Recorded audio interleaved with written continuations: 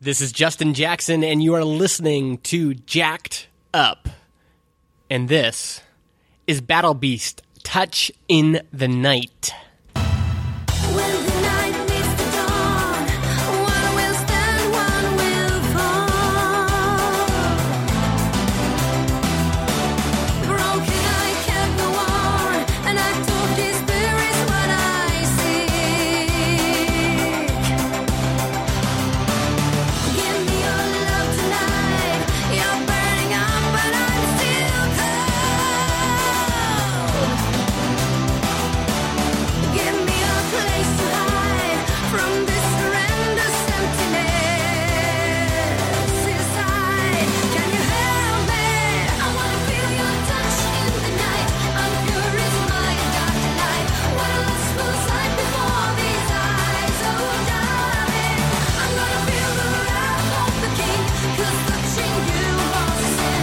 I'm a victim of my own desire. All right, what'd you think about that? Battle Beast, Touch in the Night. That album is available for pre-order on iTunes right now. I pre-ordered it. I think it's like $9 or something here in Canada. That's a Finnish metal band, female vocalist. What's her name? Noora Lohimo. She's the new female vocalist. They had another one before her, Nitti Velo. But man, she rips. Love that band. That's definitely a lot more kind of 80s aerobics-ish than the rest of the album. It gets pretty heavy, some of the other tracks. But I just dig the whole thing. Love it. So if you like it, yeah, go check that out on iTunes. Wanted to record an episode partly to test this new microphone I have and see if I can get it kind of dialed in for this new show I'm planning for 2015, which is going to be called, it's not going to be called, it is called buildandlaunch.net. You can go there. Yeah, but I thought I'd record a new episode of this show, which is just a show I just created out of thin air, work out all the kinks, so to speak. And I wanted to talk about podcasting today because I was just listening to an episode of Back to Work, number 199, with Merlin Mann and Dan Benjamin, and I don't actually normally listen to that show regularly. I'll catch an episode here or there. But this one, Merlin got pretty passionate about podcasting.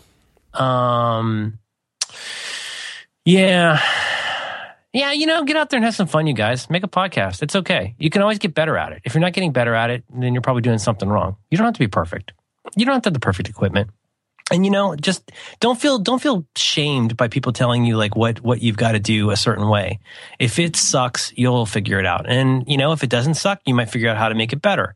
But like, I would never want anybody to feel that they don't get to play in this game because they haven't either anteed up in terms of equipment, or they haven't perfected their personality and their voice, or that they see themselves as, they do that self-defeating thing where they're, first of all, starting out before they've ever recorded a word, before they've ever recorded a syllable, they're putting themselves up next to the people they consider the best at what they do. Well, everybody in that situation has been there. So I don't know. I don't want to be encouraging or anything, but go out and do it and have some fun. It's as Jason Snell has recently said, it's a very democratic medium. It does not need to be super costly to do. I guess we can, sure, fine. Let me get it out of the way. We can always all be better about everything. I would hope we can take that as read, guys. I don't need a video about that. We can always all be better. But the thing is, the chilling effect is to tell people that they should be scared because now they're going to be all evaluated by all these mandarins of podcasting who are going to tell them that they got bad mic technique. And I want to say, you have time to get better at that. But don't let that keep you from doing something that you think you might love. Isn't that awesome? I just love that he got so passionate about that. And he really is one of the best. I said I don't listen to Back to Work all the time, but I love the show that him and Dan have. I love their chemistry. I think no one can riff on a topic like Merlin can. And for him to come out and say, you know what, podcasting is a wide open field. There's lots and lots of room for all sorts of different people with all sorts of different equipment to come into this space and try some things out, to have some fun, to get started, to record their first audible words into some sort of microphone, whether that is a little iPod headset or whether that's, I don't know, a $3,000 microphone, if those exist. And when I think about how I got started in podcasting, Kyle Fox and I recorded our first episode with iPod headsets. This is what that sounded like.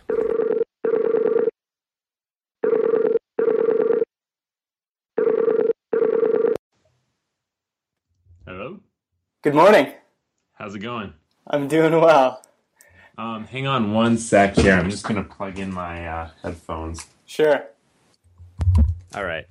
There we go. There we go. Look at us on a Skype call. First step complete. We're almost done. We're almost done. Listen to that call. That was the start of me podcasting. Terrible microphone quality. I mean, maybe you think my microphone sounds like crap right now, but this has clearly gotten better. I hope. And listen to the insecurity in our voices. Those were our first words spoken on a podcast. And it has all that background noise. I just love every bit of that. That was how we got started. And that show, by a lot of measures, became a really great success. It had thousands of downloads per episode. We had made thousands of dollars in podcast revenue. We interviewed, 50 some guests, I'm guessing. Some of the best entrepreneurs and product people and designers and developers in the world. And that was our first episode, what you just heard. The key was we just got started. And I think the problem I see, especially with folks that are already on the inside that try to set up artificial barriers to people coming in.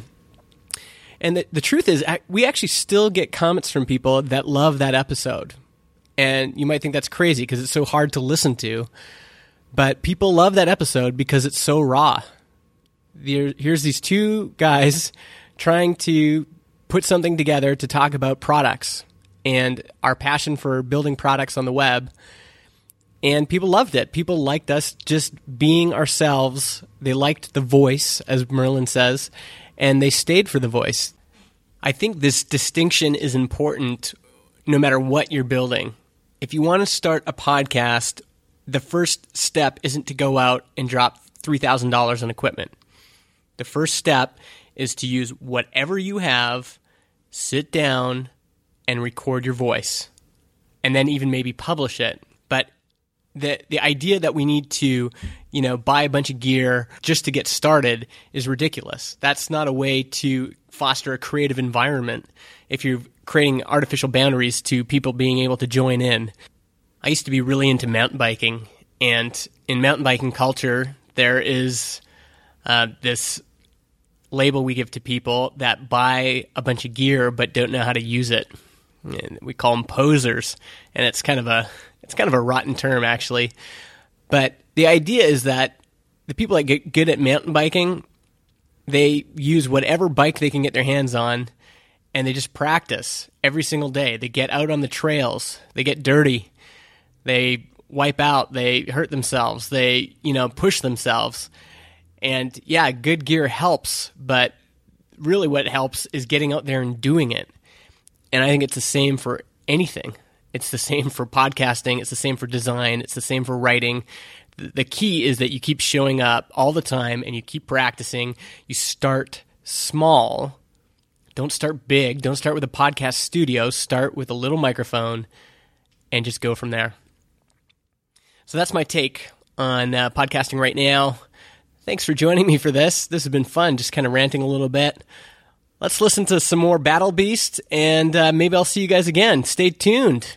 Subscribe even. And I'll post something here every once in a while. Thanks.